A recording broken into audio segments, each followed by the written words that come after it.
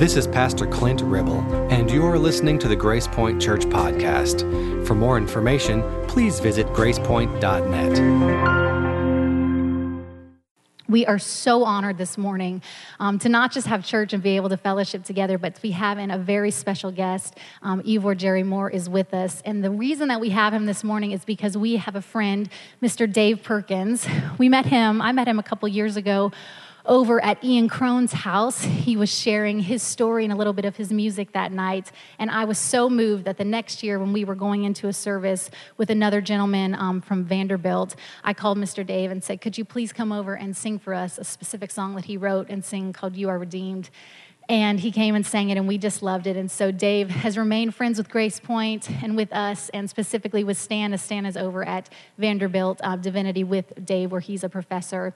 So Dave called us and said, I'm having in Ivor Jerry Moore to a specific event over at Vanderbilt, and I would love it if he could come in and share at your church, and we were happy to oblige with that. I know many of you have watched the documentary. I watched it in its entirety last night, and it was so moving, and so we're very honored to have him with us this morning. But first, can you help me welcome Mr. Dave Perkins?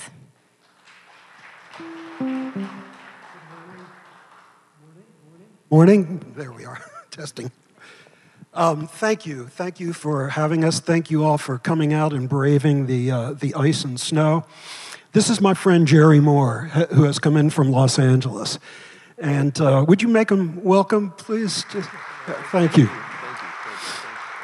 I love this man and have for many years, although we were separated by many years of time. In 1974, I was a young, wet behind the ears guitar player living up in Woodstock, New York.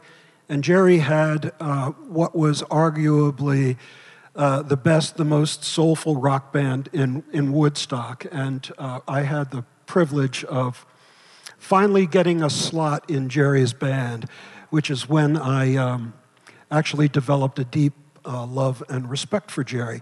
Now, the interesting thing was that we spent a lot of days in the Catskill Mountains, which is where Woodstock is, waiting for it to quit snowing, something we can all relate to this week, so that we could go to the gig, go to our show. So lots of time just sort of sitting around with each other and waiting.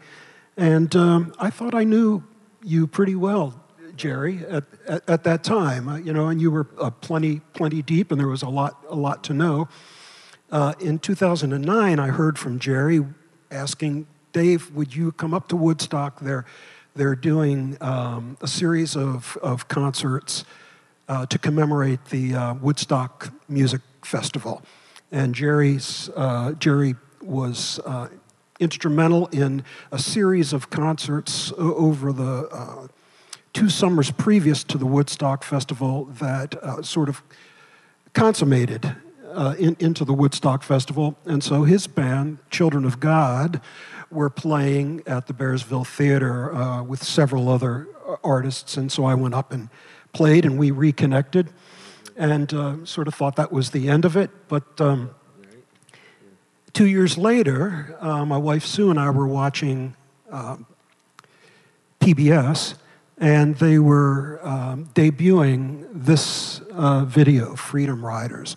So we're watching, of course, with intense interest, and all of a sudden, there's my friend Jerry Moore. And I was blown away. I thought, I really thought I knew this guy. How could I spend this much time with him? And he never brought it up, that he was present at this very important historical moment. So I called Jerry and said, Jerry, how come you never mentioned it? Because it was a big thing. It was a huge thing. And when I asked the question, the line got very quiet, and I could tell that Jerry was having an emotional response to my question, and that was about to do the same thing to you now. He said he's about to do the same thing to you. But at any rate, that was the beginning of my sense that Jerry's story, the personal story, which as we sat around talking last night around the dinner table, Jerry and my wife Sue and I realized that Jerry's story is the inside story of the biggest story of the period when I was alive and on this planet, and that is the quest for freedom for all. And he was on the front lines, and so that's why Jerry has come to Nashville to speak at Grace Point today and at Vanderbilt University tomorrow. So we're going to do things in a little bit of a interview format today, but I'm going to kick it over to Jerry, and he can tell you about the song that we're going to start with. Okay. And I'm sure I can get everybody to sing along with us. This is a very recognizable song. And actually, I was surprised to find out that originally it was a labor union song, right? And I'm going to speak in this many ways. We shall overcome. We shall overcome. We shall overcome someday.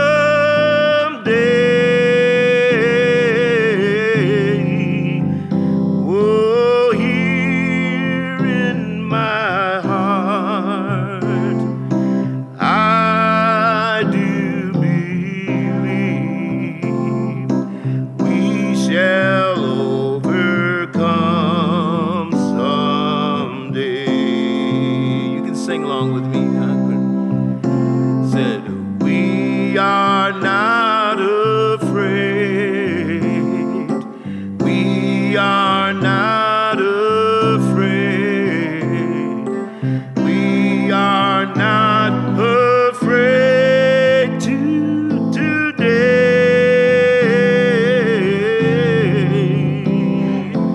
Here in my heart, I do believe we are not afraid today. Freedom is ours. Freedom is ours. Freedom is ours. Freedom is ours today.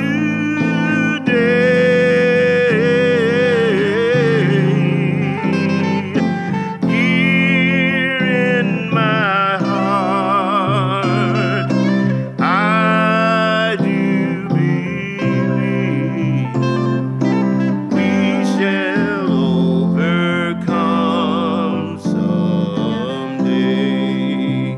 You know, I got to spend some time working in street ministry in South Central. And we used to use these songs, these same freedom songs. They're about addiction, about drugs, overcoming drugs and the different problems that people had. But we would praise the Lord too through it. Salvation is mine.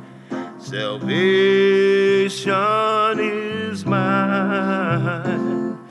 Salvation is mine today. Oh, here in my heart, I do believe we shall overcome someday.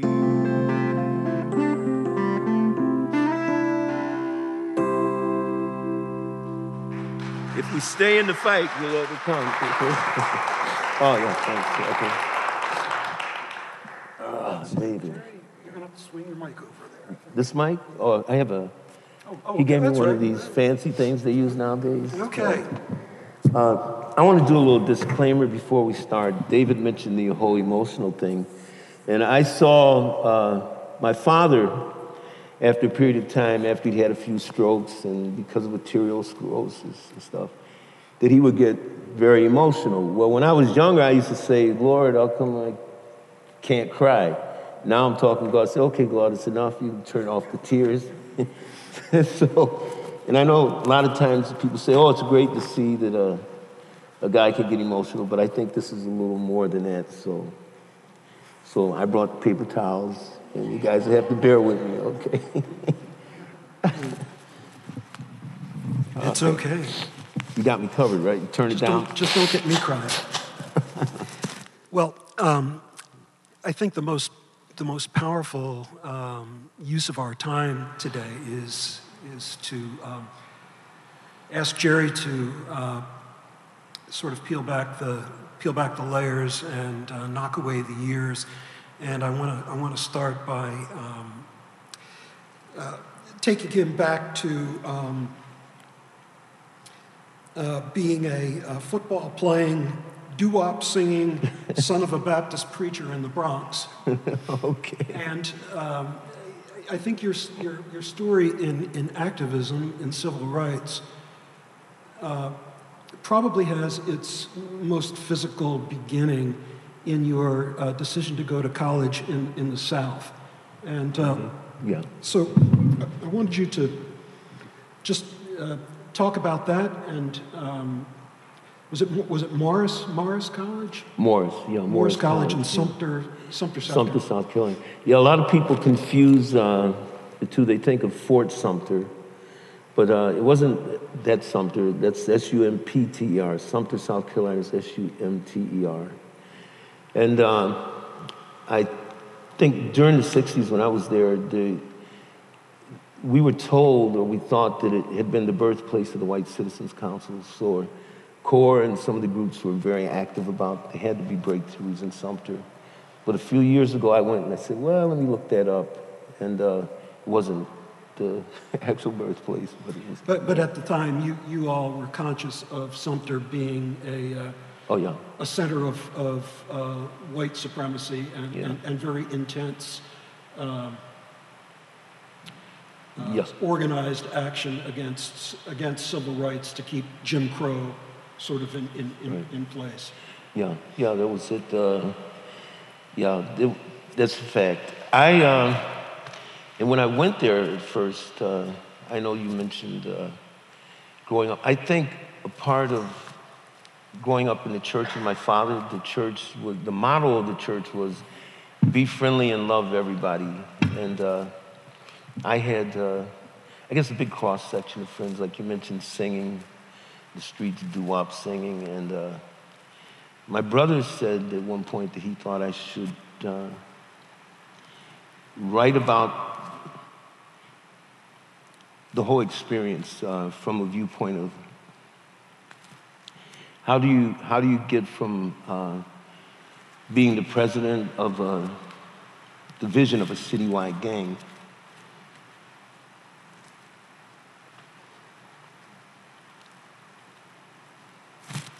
to nonviolent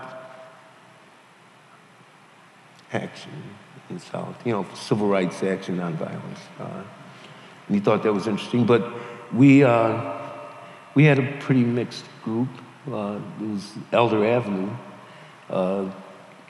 And I think this is interesting. I have a little agenda here I wanted to get in. I'm trying to sleep in. Back then with the gangs and stuff, when I was looking back at that, there were actually with guns in. But like, for instance, where I lived in the Bronx, those guys were mostly older guys. They all could drive. And, back then it was the James Dean thing with the slick back hair and the cars. And but the gangs basically in Harlem, in different places, that's a lot of the shootings there where people were getting killed. And so kind of like the black on black thing that exists today. God was always involved in my life, because I remember times when I'd be going up it was Elder Avenue, to sing with the guys. One night in particular, Mom, I had to do the dishes before I left. But I think I didn't do the pans, right? So she called me back to do them. And of course, I got uptight, I had the wrong attitude, so I was stuck in the house for a longer period of time. But that night, the guys from Clapham Point, which was basically Irish, drove through and shot up the block. But I don't think in those days people were shooting so much. They would shoot in the air more in the drive-through or killing. And the gang there was called the Black Rebels. And there was nobody black in the gang. And so I was with the younger guys on the block who used to sing, so they tried to draft me, but I didn't go for it. But the guys in the project had a gang called the Dutchmen, and there was nobody white in that gang. But but the point was, in all the neighborhoods, there was like a mix, you know. But the whole thing of gangs and the guns and the thing nowadays seems a lot different. In movies, I know there were periods of time, the times when people talked about movies. I was influenced by movies a lot. And being kind of adventuristic, I guess my family thought, I would try to act out what I saw in the movies, you know. But in terms of how I got from there to the South, I was in love or infatuated with a girl named Nora, and Nora worshiped trees. And I had a friend who was kind of a nerd. His name was Danny Lopez, and Danny said to me, "Nora loves me." And I said, "No, Nora loves me." He said, "Well, let's call her, and we'll talk, and you listen, I listen." So we called, and he had hooked up this thing of where I could listen to the conversation, he could listen. And she kind of said the same thing to both of us. So I had been playing football, but I wasn't planning to go to college because I thought I was in love, and I was going to get married, and I was working on the Bowery, walking up it was a mannequin factory, 7 flights every day walking up, and I actually had opened up a bank account. But after the conversation with Nora, I went to my father and I said I wanted to go to college. And it was kind of a last-minute thing, and I had missed some opportunities to go to either Syracuse or Michigan playing football. So the idea was that I would go south for a year and then see about coming back north to go to those schools. And I was a little bit excited about going south because of the civil rights action, what was going on. And my mother at the time said, he can't go to Morehouse, he'll ruin our reputation, my family's reputation, because most of my uncles had gone there. So I ended up going to Morris College. My father knew some people there. So, Jerry, I think the story really begins to come alive with your activism and the campus activism at Morris, and your express intention to sort of test, which is sort of an operative term. And I'll let you explain that, but test in downtown Sumter at eating establishments, for one thing. If you could talk about the action there and your incarceration there. Yeah. Okay. Yeah. When I first got south, the students at Morris College were most of them from Rock Hill, Friendship College, which was a 2-year school. And Rock Hill became famous because the students there, these were the very beginnings of the sit-ins, what became known as the sit-ins. And in Rock Hill, they refused bail, as well as they refused to pay the fines. The history of a lot of things that were happening in the South is people, whether it was on buses or anything, they would pay the bail, and they wouldn't go back for the bail, so the money would just be lost. But what they did in Rock Hill at that time was they refused to pay bail or the fines. They were put on the chain gang, and then the community was organized around the injustice of them being on the chain gang. And these were students? These were students. Yeah. And so most of those students, because it had been a 2-year college, were now at Morris College. And so they were organizing there. But when I first got there, they wouldn't let me take part in any of the actions. I could work in the background or any direct voter registration things because I was from the North. And they said that the people there would say it was just outsiders stirring up trouble. Eventually, we had a number of attempts to get into town to do sit-ins, and the police always knew we were coming, so they had police blocking the entrances to the stores and different things. So, but eventually what happened when they let me go, so a few of us were off campus overnight. The thought then was that either people that worked on the campus, that lived in the town, or some students who lived in the town, that would be how the police would always find out that we were planning a demonstration. So there was 4 of us. We stayed overnight in town. In the morning, we had myself and a fellow named Popeye, who was the quarterback in the football team there. We went to Crescent's. He went to the front door. The police were there, so they confronted him there. So I went in through the back door, and I ordered a soda. And as I was there, I looked to my left, and I saw the police. They had seen I was there, and they were coming in, so I jumped on the stool. And the lady that was serving me, she was much older. I remember the wire rimmed glasses and the gray hair. I got gray hair now, too. But she was in shock. And I remember she just kept saying, "You can't sit there, you can't sit there." And then I was surrounded. I was sitting on a stool. I had the soda. The police were around me. And it got very quiet, very tense, because they weren't doing anything. You know, the guy, one of the cops to my right, had this flat blackjack, but it was flat. I remember he was kind of hitting his hand. But it was tense because they weren't beating me up. And so at one point, I asked the woman for my change, and one of the officers said to her, "Give him his change." She put the change in the counter. And then we were sitting there. Talk about tense, man. It was intense because nothing was being said, and it was just, intense.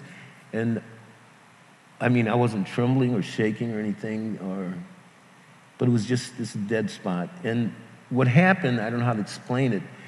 It was maybe a thought and an action at the same time, but it wasn't like a voice say, "Oh, what you need to do is," But I just reached up and took the top off the soda, and that was it. They had me up in the air, and they were marching me out. And I had an experience then where I actually heard music, and it was the whole atmosphere in the place changed. And I heard it was "Lift Every Voice and Sing," the song. And at the time, I used to have this tam that later, I guess, the Black Panthers started wearing. But in those days, it was kind of like beatnik poetry gear, which I put on. When we got to the, which you couldn't do nowadays, to reach in your pocket, I think about that, But when we got to the police station, of course, the sheriff, he said, "Yeah, you're a Northerner, you're stirring up trouble." He said, "I'm going to see you in a coffin." So he threatened your life? Oh, yeah. Yeah, he promised me a coffin. And then eventually Popeye and Herman Harris, who went on the rides later, they got arrested, and they were in the cell with us. And what happened, do we have time for me to go on about this? Eventually, the students, they would pretend, during that period of time, in Africa, the Mau Maus had killed 2 nuns. And we could hear the policemen in a small cell talking about what had happened there, even though there was at the time, they weren't necessarily positive about Catholics or Jews or anything. But they said, "Well, we've got them," talking about us in jail. And then there was what I heard I thought was a rally that was going on in town. And I figured it might have been like a Klan thing. And, but no one came and dragged us out. Yeah. Voices out in the streets. Yeah. And no one came and dragged us out. So what eventually happened, the students one day, a number of students stayed in town like we had done, and the students did this fake march to draw the police out.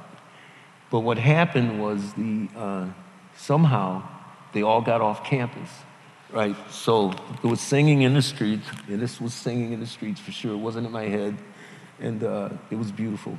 But the way it happened was you hear a call come in, and it says they had some students over at Lawson's drugstore, and Mr. Lawson was one of those guys, kind of like Bo O'Connor. He was an axe handle swinging guy, And so the calls were coming in, and saying like, we have a bunch at the bus station, what should we do? And Sheriff Parnell's there, lock them up. We got a bunch at the library, lock them up. Got some down at the Cressers, lock them up. The niggers will never take Sumter, lock them up. And so they had us all packed into this place. And eventually they had no room, so they put us in the county jail. And that place rocked all night long. We had the choir was in, the football team, basketball team. And I used to tease people, say, Professor Hayes' chemistry students were even in, you know. And so, but what happened, my father came down. At that point, I don't know, a lot of people don't know, a lot of pastors, a lot of the clergy in general did not support Dr. King in the movement. As a matter of fact, my father didn't, you know, he really didn't. But what happened, he came south. My mother said, go get that boy out of jail. So his mind was changed. He said the spirit of the students had changed his mind. And I have a picture of my father with Dr. King. Oh, let me give you this background. My mother used to train Reverend King Sr.'s choir in Atlanta. And my father knew them because he had been vice president of the National Baptist Association. And he also taught pastors on church polity and things, where he was helping them because pastors would end up having strokes or die, and the family would be destitute. So he worked with helping that. He also had helped create coalitions in New York between, Protestant Catholics, and the Jewish rabbis. He had also made inroads with the American Baptists, which was basically the white Baptists in the South, National Baptists and Black Baptists, where they had gotten together. So he had influence. And I had this great picture of them at Abyssinian Baptist Church, he, Wyatt T. Walker, and all these different guys with Dr. King when they decided they would support him. Anyways, he did. He came, he got us out of jail, got me out of jail. We had been refusing to do the bail or to do pay fines, but what they did in Sumter was they wouldn't take us to trial. Where in Rock Hill and different places, they took people to trial, and then you would end up on the chain gang, which is what we hoped for, but they didn't. They wouldn't. They just kept delaying. So what happened, moving on, we knew that the Freedom Rides were coming. And so when I was home for Christmas vacation, we were at the dinner table, and I mentioned it to my family. And of course, my mother said, no way, you've done enough. You're not going to ever talk to that boy, And they kind of basically got a commitment out of me that I would not go on the rides, that if I did anything, I would just be supportive. Does that answer, or did I keep rolling? So you promised your mom and dad that you would not get on the bus, which they sort of sniffed in you the spirit that you were likely to get on the bus, and they drew a promise out of you that you wouldn't ride. Go. Right. So then the buses came through Sumter. Yeah. You got me on this? Okay.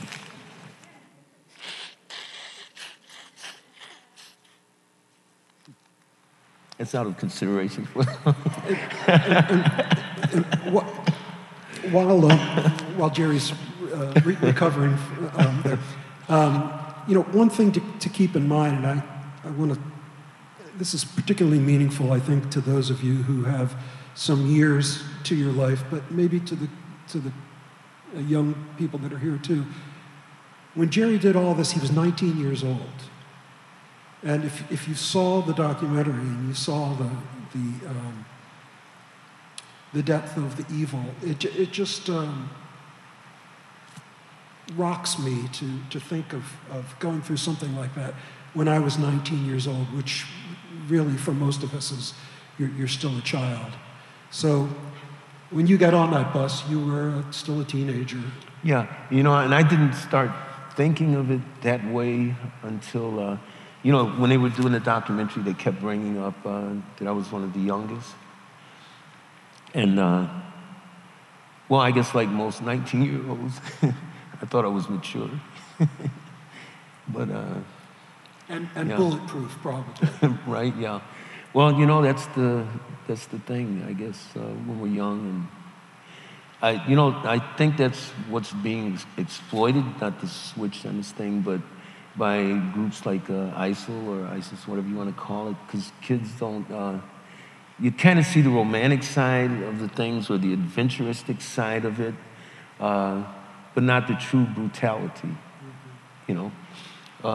I remember even as a teenager at one point, somebody hit a Quran and was reading about riding through, you know, and all this looked like glorious kind of thing with the Quran. It sounded great, but that's outside of the reality of taking life. And, So, Jerry, trying to sort of play beat the clock here.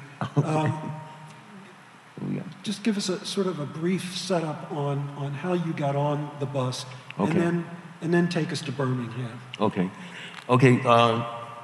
So what they had done, the Freedom Rides, I guess I'm taking it for granted everybody knows that even though they said that they were the first Freedom Rides, they weren't. That James Peck on the ride in 1947 had been involved in what was called the Ride for Reconciliation. And that was because that's where the law about no segregation in terms of interstate travel had happened. A woman named Irene Morgan, who had refused to give up her seat, and that led to a court case. What followed was another case by a guy named Bruce Boynton.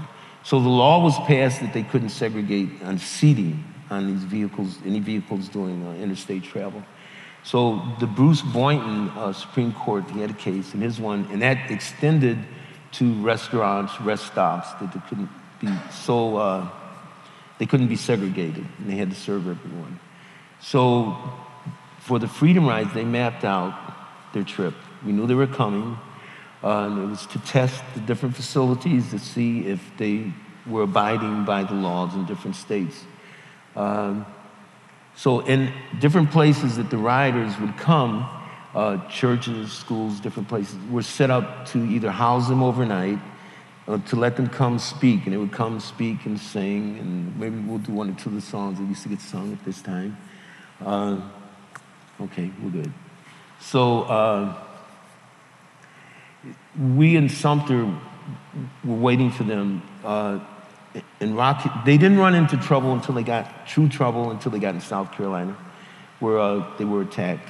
A couple people were taken to jail, but they weren't formally arrested, and they were held. So when the other riders the idea was that if you got arrested, you did not do bail, you also stayed in jail where you were. So the other riders came to Sumter. A few of the riders weren't there because they'd been detained. And it wasn't clear as to where they were.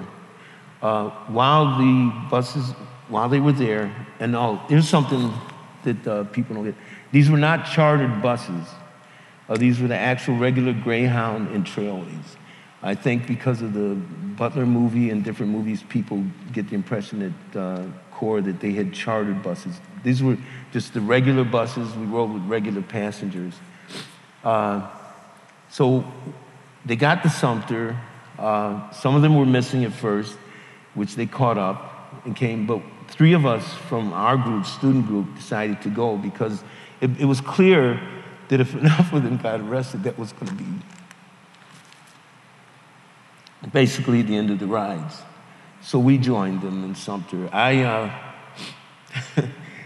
told them, they didn't want my name to be out there at all because my parents basically were like sharecroppers and there might be repercussions against them for me being on the rides. You just didn't want your parents to find out you were on the bus. Right. And you know, and kind of everybody knew I was lying because, well, some of the people I knew anyways. So we joined the rides, and a guy named Jimmy McDonald did the singing along the way whenever we'd go to places like the campuses or different churches, and they'd talk about the rides and why the rides. And I was thinking was important. So yeah, we left Sumter and went to different parts of Georgia. When we got to Atlanta, that's where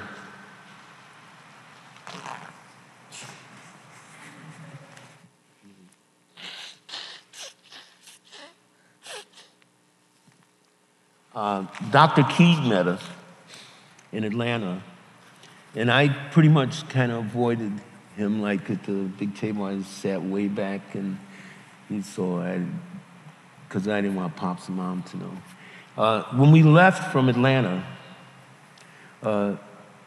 the Greyhound left first. When we were waiting in the terminal, I rode on the second bus, which left an hour or so later, which was the Trailways bus. In the terminal, there were two guys sitting at the counter with blue suits. I actually thought maybe they were FBI, you know. But when we got on the bus, I sat behind the driver, and Charles Person sat next to the front seat by the door, the entrance of the door. And these two guys got in, and they sat behind me, you know. So the buses took off, and if time, I want to tell you this wonderful thing that God did for me in terms of Charles Person when we went on the Oprah Winfrey show for the 50, if we get there. So we took off, and on the way there, going toward Birmingham, there was a little stop in Cedar, Georgia, and you told me Cedartown, Georgia, and there was just a little bus stop, and the two guys behind me, they got off, they went into it, and at the time I smoked, and at the time you could smoke on buses, I guess, but I was out of matches, so I got off the bus and went to go buy a book of matches, not testing or anything, and as I approached, the guy grabbed the doors, and I was like, uh-oh, you know, what do I do now, you know? I'm out here in the middle, this guy's holding the doors, what am I supposed to do? But then one of the guys that had been riding behind me that was already in there told the guy to let me in, so he let me in. I bought the matches, went and got back on the bus. And then this guy came out, and he came to the door of the bus, and he said, "You niggas are going to get it in Anniston." In Anniston? Yeah, that's what he told. Or maybe he just said Alabama. Or did he say Birmingham? I don't know. But we were going to get it, and I was sure he said... I thought he said Anniston, but he must have said Birmingham, now I rethink it. But what happened was, as we were riding, the way it worked, blacks would ride in the front, in the middle, and the white riders would ride maybe in the back, force people to mix. In case of someone who doesn't know what I'm talking about, on the Freedom Rides, we were mixed groups, and it was mixed in terms of age and ethnicity. That took the rides. So the white riders would ride in the back, and the black would ride in the front and force this mix on the bus. So what happened after the guy came and said that, James Peck, who had been riding in the back, kind of exposed himself, because he came up front and he said to me, he whispered to me, he said, "Don't test at undesignated spots." And I swear he told me something that happened to the other bus, you know? And I tried to rethink it. It was known, the FBI knew that something was going to happen. They basically knew what was going to go down, you know, which is interesting because an informer for the FBI was a guy who supplied and was a big instigator for the actions against the riders. He also supplied the dynamite used to blow up the church in Birmingham and the guns that were used to kill. And the other bus, if you've seen the documentary, the other bus that Jerry's alluding to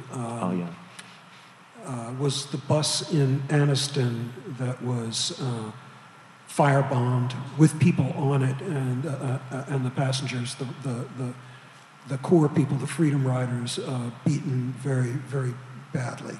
Mm-hmm. Yeah. So that was the other bus. There were two buses. Yeah. Yeah, they had said they were going to save us, the Klan. It was two things. They had started a new organization, which I haven't seen much. I remember reading an article that said that the Klan was too moderate. But they had said they were going to put the fear of the Klan into the nation. And so our bus was being saved for Birmingham, where Bull Connor had said that he was going to give the Klan 15 minutes with us, and then anything that was left he would arrest. When we got to Anniston, there was a whole crowd there to meet us, and the people were jeering and screaming.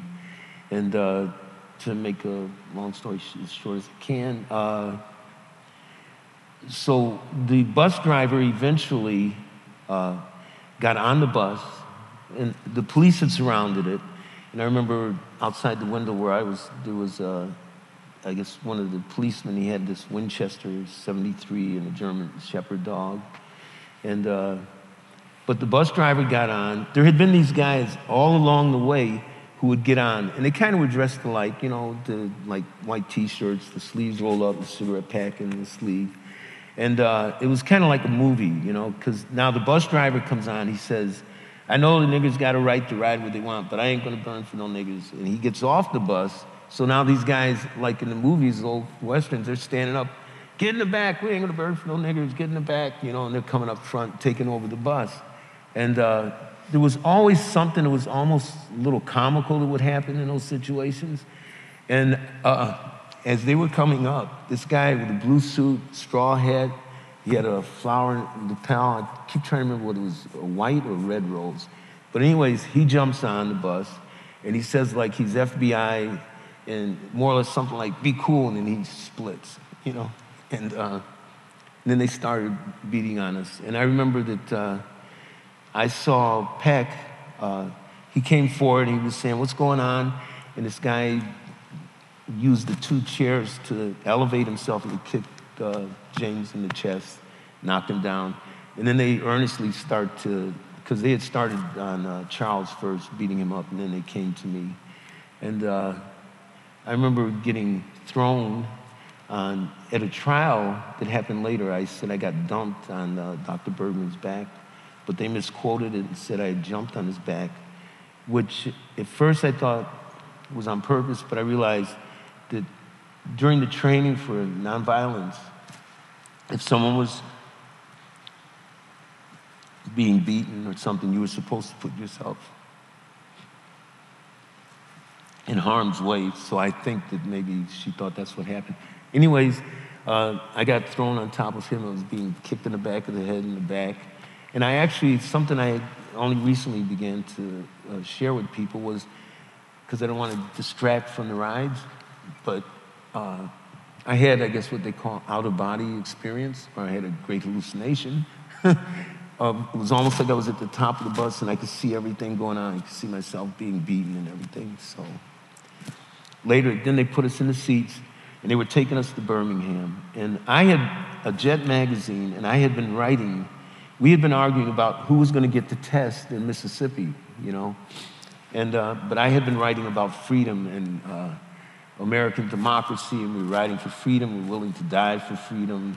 And one of the guys was, mainly two guys up front. This one guy with a pistol on his belt, and this other guy, he picks up the stuff I was writing, and he's reading it. So you were writing on the magazine?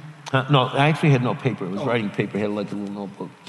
And so he hands it to the guy with the gun and points me out. So I was sure we were going to pull over, and that was the end of me.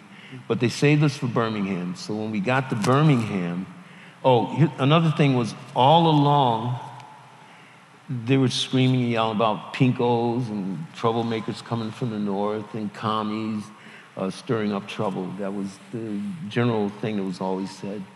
And we got to Birmingham, and it started again. And you could see these guys, which we found out later, running into the bus terminal. And you could see they had pipes and things. And we found out later from the news that these are the same guys that had been in Anniston, but the whole thing of coming to Birmingham for staging the next thing. So as we're getting off the bus, Charles Persons and James Peck, they were to test. We had designated bus stops that you and a partner would test at the counter at that place. You would go in and test. And there would be, one of the people in the group would be an observer to see what would happen. Peck and Persons, Birmingham was their test spot. And James Peck said that he looked at Charles, and because Charles is a black student out of Atlanta, and said he was worried and concerned. And he said, Persons said, let's go. And so, as you were pulling into the bus station, I think I recall you saying that you could see lots of activity in the street and in the bus terminal itself, people running and people at the windows Oh, yeah. Well, cheering. that part, that was in Anniston. Oh, that was in Anniston. I wanted to skip ahead because Yeah. of the time, because I got to get us to New Orleans and out of there, you know. So, yeah, so we could see the guys running, but, you know, most of lead pipes and stuff. So Peck and Person went in, and down to the terminal, kind of was on a slant. And so they were being beaten down inside. And at one point, Herman and I, well, there was one man, he came running out, they almost ripped all his clothes off, he had this gigantic gash he was bleeding from. And I believe he was a passenger, he had been waiting for his wife who was on the bus. And so Herman and I at one point started down, and they'd set up, it was almost like a gauntlet.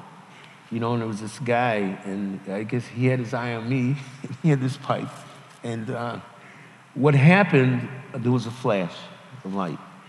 And I always thought that it had been a flashbulb because the accounts say that these guys had turned on the reporters. The one was a photographer, plus they beat up some guy, radio announcer, newscaster, in a car. So, but when we were at Oprah, and Ray Arsenault, who wrote this great book about the Freedom Rides, I'd mentioned that light to him, and he more or less had, he's kind of like poo-pooed it, you know. And but when we were in, and I got to share this for the Oprah Winfrey show, we were in a hotel in the morning. They gave us breakfast, and then I went to the bathroom. I came out of the bathroom, everybody was gone, right? And so one of the directors saw me and said, "What are you doing here? Because we have a checklist, so you shouldn't be here." But she drove me to the studio. But the security was such that my group had gone in, so she couldn't get me in. She had to take me around to the guests, the visitors, and she argued with them, so they finally let me in. Point being, what happened was when it was time to let us in, my group, which was seated right in front of the stage, that was all filled. There was one chair left, and that was right up behind where Oprah sat. But the thing about it, if you ever see that Oprah show again, there's a guy with an orange shirt. My cousin had told me to wear it, matches her dress, and that's me right behind her. But here was the beautiful thing about that I don't know, I'd call it the providence of God. That one chair was next to Charles Person. And I hadn't seen him since the rise.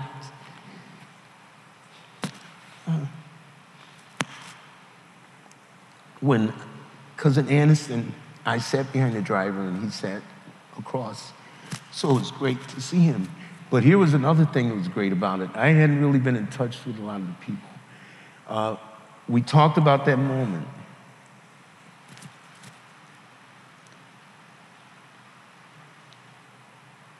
And he mentioned, it's not that heavy, I don't know if that most, but he mentioned the light. He said they were being beaten. And he said there was this flash of light.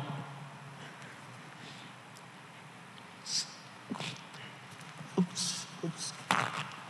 There was a flash of light. Uh-oh. I didn't move my head.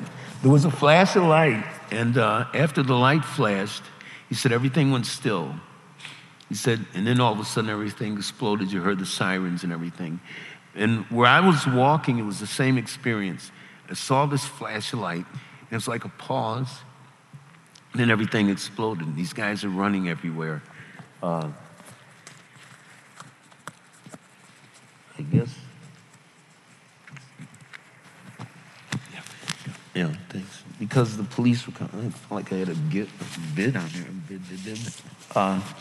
So it was great to get a chance to talk to him about that, because in thinking about it, it was like, okay, well, you were down there at that end of this like almost tunnel, you know, the runway, and I was up outside, on the outside, and said, what was this light that we saw? You know, and different riders have all these different stories of different things that happened. What happened after that, we were, you heard the sirens. Herman and I got a ride from a woman. We're standing there, and it's pretty much now, everything's pretty much cleared out. And like, what should we do? He said, well, we were supposed to be at Fred Shuttleworth's church. So we decided to try and get there, and we decided to try and hitch. And this woman picked us up and said she never picks up hitchhikers. And took us to the church. And it was a fantastic rally there where they greeted us. James Peck, of course, was in the hospital. He ended up with 50-plus stitches on his head and everything. I was telling Dave last night, I tried to remember the songs at the rally. I don't really remember the songs sung that night, but it was very high-spirited, you know. The next thing that happened, a lot of people, previous to this, James Farmer, who was the head of Corps, his father had died, so he wasn't with us on this part of the ride. James Peck, being the experienced rider that he had been involved in the earlier rides in the 40s, he basically had taken over. But he took the worst beating because they felt that the white riders in general were traitors, so quite often they were the main target. They were brutalized more. So next, we were trying to continue the ride because we were supposed to go to Montgomery, and it was to be a rally with Dr. King and his church, and in support of what they were doing there. But the bus drivers refused to take us.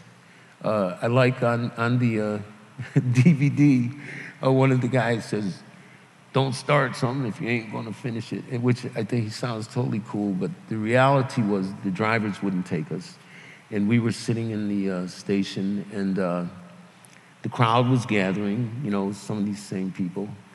And eventually they decided, well, then Corps said they couldn't get us out of there, so they were going to fly us to New Orleans. So we went then to the airport. And while we were at the airport, there were bomb threats. So a couple flights were canceled. And some of us, the younger guys, while we were there, said, well, you know, what are we going to do? We're sitting here. So we desegregated the lunch counter in the airport, which some of the older riders at that point were saying, okay, come on now, it's a little much. You know, but the people were gathering there. And we got flown out and into Louisiana. And the neo-Nazi party was waiting for us there. And we got off the planes. And some interesting things happened there. I was staying at this house with Charles Persons, and it turns out Hank, but Charles and I were in the same room. And I'd been sleeping, and I woke up, and I saw this white guy, and I was like, uh-oh, they got us. You know, this is it. And it was very much the atmosphere, because of the weather, kind of reminded me of what I had in my mind about Emmett Till, what that the weather was like, what that being out in the country was like. So this was very much that kind of bayou, Mississippi River thing. So that's the kind of thing I thought it was. But what happened, it turned out he was with SNCC, and he generally would, because he would be in the community, he would know what people were planning to do on the other side. And so he was filling them in on what was happening in town. SNCC being Student Nonviolent Coordinating Committee. Right, sorry, okay, yeah. So, and he was a part of that, and filling them in. The next, in terms of my personal trip, what happened the next day, we were at, I believe it was a YMCA, get a phone call. And the payphone was right near the door, and I went to the phone call, and it was my mother. They knew where I was now. And she was saying what had happened, my grandfather had died. And she was very upset at me. And she actually, something that I was confused about for years was she said it was my fault. It was my fault. And for years I didn't know if does she mean that it's my fault? My grandfather died because I was on the ride? He died instead of me dying on that bus? Or, you know what I mean?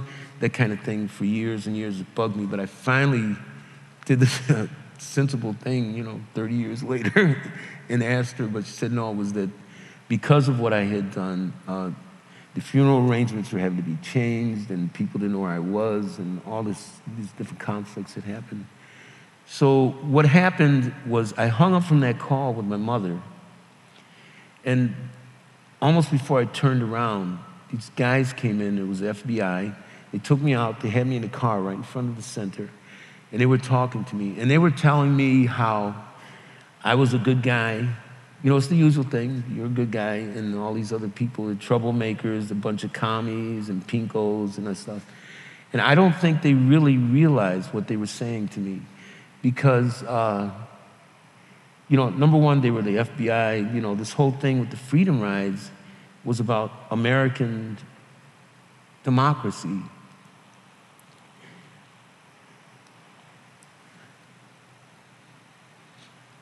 The whole struggle was about freedom.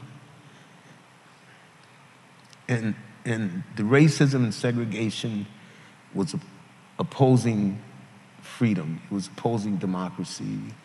And the FBI represented for me as a young guy, you know, to stand up for freedom.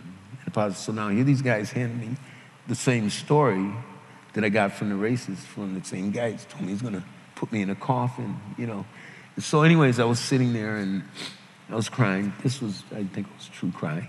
And not weeping, but, you know, tears. And some of the more experienced guys came out. I think it was Perkins. And it wasn't Peck, so I'm not sure which one of the older riders. They came and rescued me out of the car. So the next thing that happened for me on my trip was I had to return to Sumter to get my things to go for the funeral.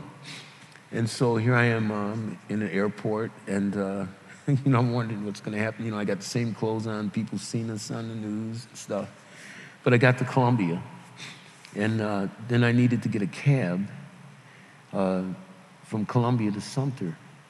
And it took a little time. And years, just a few years ago, I just rethought that whole situation. The thing that stuck out to me was that on the ride there, the guy was driving through the backwoods, and there was a car following us. So as far as I knew, it was going to be just the Klan, and I was going to disappear in the backwoods. But years later, I thought maybe it was the feds. And I realized that the driver had been white. And in those days, you used the black cab if you were black, not white. But this, so that might have been the whole Fed thing. So Jerry, I think I see that we have just 2 or 3 minutes left, and I want to get one more song. If we could, but just to sort of go a bit into the future. I know that when we met in Woodstock, you know, a decade more than a decade later, you were very passionate. You were still had an activist's heart, and you had sort of grown to include other causes that you were passionate about, and I think the anti-war movement was one of those. And so my question is just a very simple one, which is that your experience as a freedom rider sort of set you on a course of higher consciousness and concern for the state of humankind, and it sort of fell into a number of other different emphases for you, which was when we met, you know, the war movement, and then I believe you were involved with the anti-nuclear power movement, and then in LA you were involved with a ministry, a street ministry, and just say like a minute or two about that, and I think we'll be ready to sing. Yeah. Okay. Yeah. It was. After that, I wasn't able to go back south for the second phase. Two things happened. One was that Herman Harris, who had been on the rides, he stayed on campus this summer to work, and he'd been kidnapped off the campus, got K's cut in him and stuff. And Sheriff Parnell had said that he believed Herman did it to himself and stuff. But anyways, we began to move in different directions off the campus, and a lot of it had to do with self, you know, pulling up self. And when I went back north, I thought I was going to play some music and raise money to take back. And I got involved in the anti-war movement, the anti-nuke. And I don't know, when I went to LA, it was a number of things. I ended up in the street ministry, and basically it was out of a place called the Bomco Motel. And the address was painted in big letters on the motel rooftops for the police because LAPD said it was the worst spot in the worst neighborhood in LA County. And this couple had started this ministry there. And so we would have services there on Sunday, feed people, and we started tutoring the kids. We got help from a lot of different churches, different denominations, you know. Bel Air Presbyterian used to give us a lot of money to help with the feeding, with the rooms.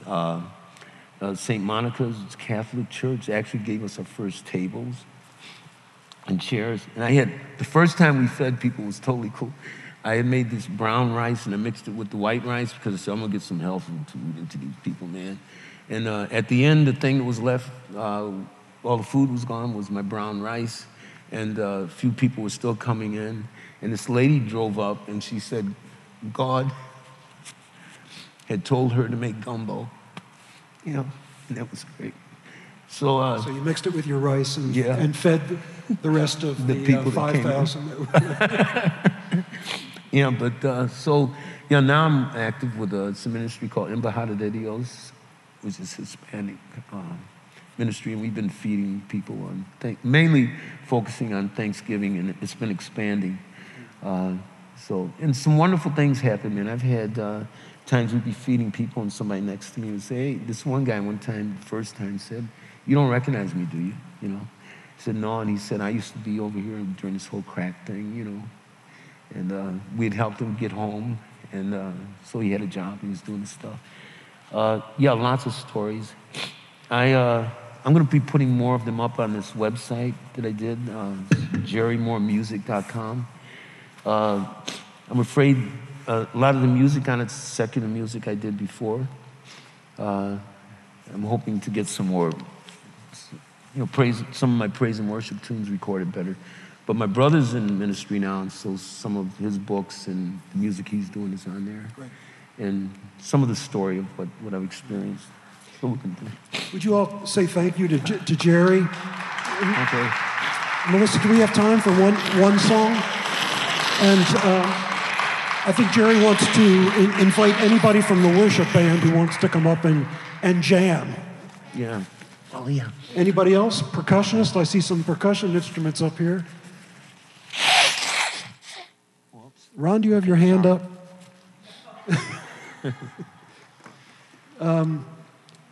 Is our guitarist gone?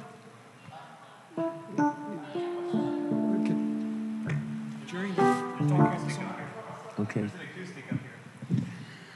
Okay. Yeah, thank you all for patience there. We got to learn.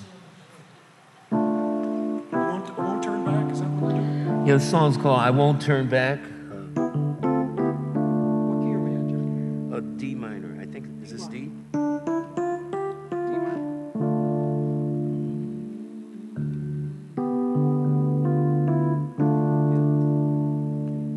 It's a struggle for survival,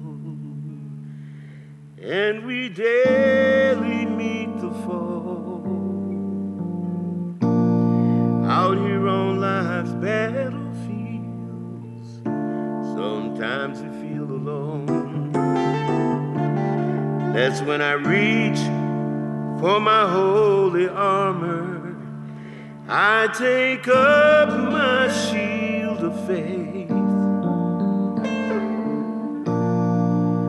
I march out on life's battlefields. Take up my sword, I say. The mountain's high, but it ain't too steep. The battle is rough, but I ain't too weak, and I won't turn back. Lord, I won't turn back. The road is hard, but it ain't too long. The enemy's near, but he ain't very strong. And I won't turn back. By the grace of my God, I won't turn back. I said I won't turn back. No, I won't turn back. By the grace of God, I won't turn back now. Help me sing, I said I won't, come on y'all, won't turn back. Lord, I won't turn back. By the grace of my God, I won't turn back now. Well, it's a struggle for survival, and we daily meet the foe. Out here on life's battlefields, yeah, sometimes I feel alone. That's when I reach for my holy armor. I take up my shield of faith. Lord, I march out on life's battlefield. Say, take up my sword, I say. See, the mountain's high, but not too steep. The battle is rough, but I ain't too weak. And I won't turn back, I won't turn back. Lord, I won't turn back now.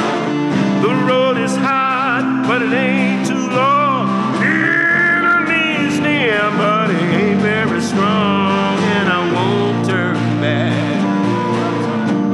Lord, I won't turn back. Play me a solo.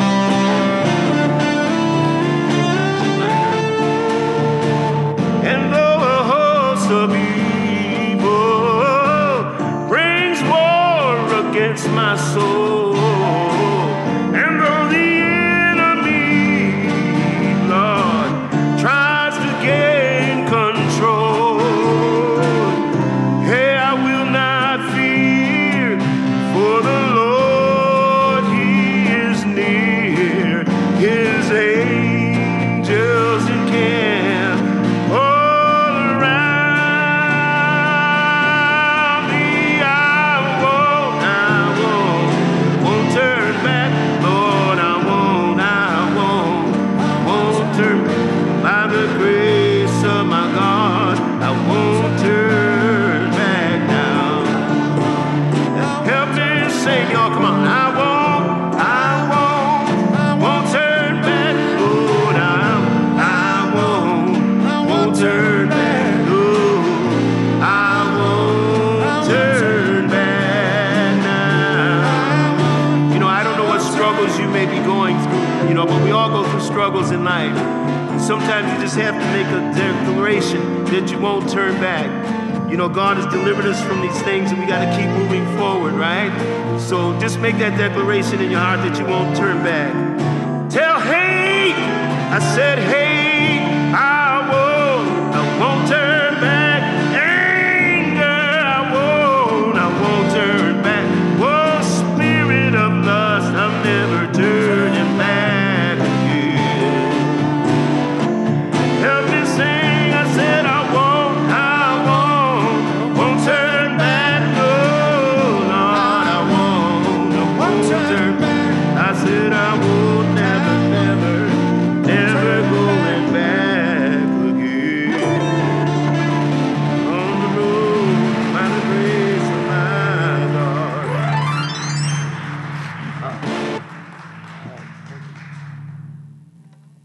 Well, there we are. Thank you. Thank you so much. Thank you for today.